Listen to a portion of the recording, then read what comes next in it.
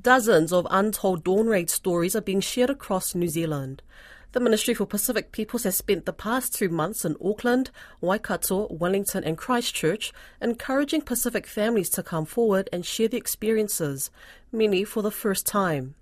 Now, the community in Dunedin have the opportunity to do the same this Saturday at Pacific Trust Otago. The raids were enforced in 1973 by Prime Minister Norman Kirk's Labour government, and an official dawn raids apology was delivered in 2021 under Jacinda Ardern. Alicia Foon spoke with Secretary for the Ministry for Pacific Peoples, Geraldine Clifford-Lidston, who says it's about documenting history and providing a safe environment for generational healing. Well, I think, it's been 5 decades since the dawn raid policies in the 1970s, and Pacific and Māori continue to grapple with the trauma, pain and hurt that was inflicted during that period. It's still a deeply traumatic memory for a lot of our ainga and families. And often, what we know about trauma is that it can mask itself through learned beliefs, behaviours, patterns, which can become really ingrained in families. So this is really important for the healing process for our communities and for those stories to be shared. I went along on the weekend to the Christchurch storytelling event, and it was really heartening to see and hear about the support, like researchers and clinicians working to create a safe place and environment for people to tell their stories, and some warm food as well at the end of the process. So what has the reception been like? Tell me about how many people have come through to share their stories. Well, we've had about 90 visitors, just under 90 visitors, and so far we've collected about 26 stories. So I guess with things like trauma and the sharing of stories, often for Pacific, this is a very sacred space because traditionally, we tend to keep that as oral tradition. But what we know is that, I guess it's that age-old adage of history is written by victors, and if we don't record our stories, then the journey of success can't accurately be captured. And we've had many people come through who have told these stories, but we've also had others that have come and then thought, I might need a bit more space and want to do this in a different environment. So working through that with communities is also part of this journey. Many communities are calling for an amnesty. Still hasn't happened yet. Yes, well, you raise many, many good points there.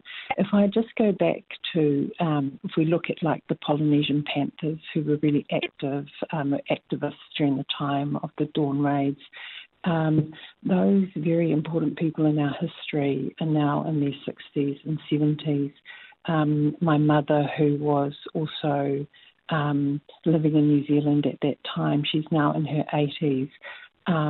So capturing those stories are really, really important for our future generations. And I read somewhere that history waits quietly for someone to discover it. And I think this is a really important thing, that if we don't collect it, then it won't be there for those future generations. In relation to the amnesty, well, we're in a very dynamic political environment at the moment, so I can't really comment on where that might land, but suffice to say that I know that there is a large part of our community that are waiting to hear about what decisions might be made, if any. So I understand that you're working with the Ministry of Culture and Heritage. What will come from this? What do you hope to do with these collection of 26 stories and more? When the Dawn Raids announcement of the formal apology was made, there were basically 4 key initiatives that were announced as part of that apology. The first was a community fund to enable individuals and community groups to tell their stories through the Dawn Raids, and that's part of what we're doing here. And then there was also Dawn Raids historical accounts. Those 2 parts sit with the ministry, and we're organising that. The other 2 components was a contestable fund for Pacific artists and historians, and that sits with the Ministry for Culture and Heritage. And the other is a Dawn Raid's online platform. And this is a public platform and online repository where important histories and information critical for cultural identity will be placed. And again, as I mentioned, that sits with the Ministry of Culture and Heritage, and we will work closely with them to make sure that those things are undertaken. And naturally, I have to ask, since communities, they're asking me about what the future looks like, especially seeing the rhetoric around ACT wanting to abolish the Ministry of Pacific Peoples due to excessive spending. Oh, look, I think increasingly we are moving to an evidence-based and data-based decision-making models, and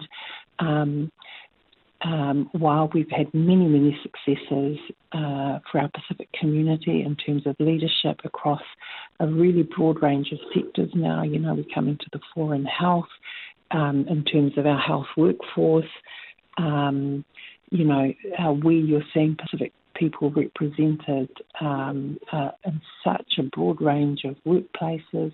So these are wonderful successes for our country. But unfortunately, we still feature really highly in places that we need to make improvements. And so I think, given that we have increasingly a more data and evidence-based society, there is still need there for our communities to get support, and I would hope that this is still seen as important. What would you have to say in response to the excessive spending? Look, I will respond at some point, but I don't think that this is the time and place to do that. When would MPP be in a position to respond to comments from ACT and National? I think if you just keep in contact with my team, I will make a decision in the future. Is there a reason why you haven't addressed it? No, I don't think that there's anything, too much to address. I think focusing on making sure that we do the work right and continue to serve our communities. But you back the spending and it was justified? Not prepared to comment on that.